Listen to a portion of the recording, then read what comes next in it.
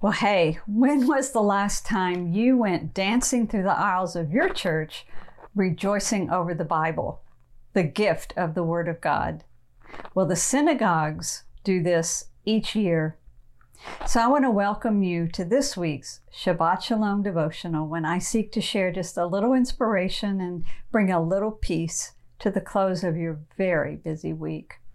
So the 7-day Feast of Tabernacles is followed by an 8th-day assembly called Shemini Atzeret.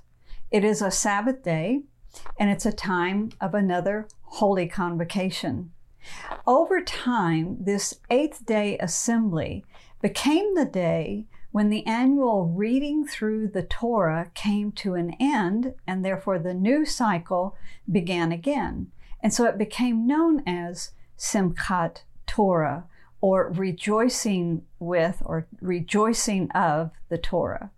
It's on this day that the last section of the Torah from Deuteronomy 34 is read, followed by the first chapter of Genesis, as the annual reading through the Torah begins again. Now, in synagogues, when the ark where they store the Torah scrolls, it's called an ark. It's like a big cabinet or closet at the head of the synagogue.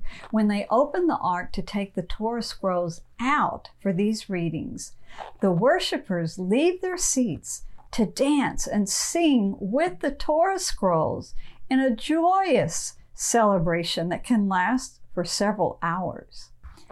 What a wonderful and meaningful tradition to express their joy of having been given the Word of God.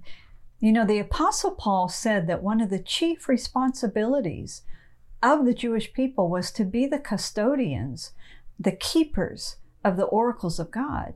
They received them from God Himself. They recorded them.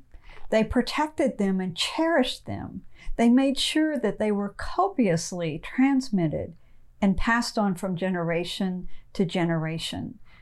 We have the Bible in our churches because of the Jewish people's love of the Torah and their care for it.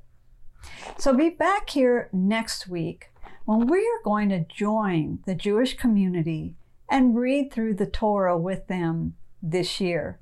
So on Simchat Torah, they will end on Deuteronomy 34th chapter, and together we're going to begin reading at Genesis 1. Plan to join us here each week on the Shabbat Shalom devotional, when I'll just share a little thought of inspiration from that week's Torah reading. This is the same Torah reading that Jesus did, that Paul did, that the early believers did each week in their synagogues. So let's adopt this love for the Word of God that we find in Simchat Torah. And with that, I wish you a Shabbat Shalom.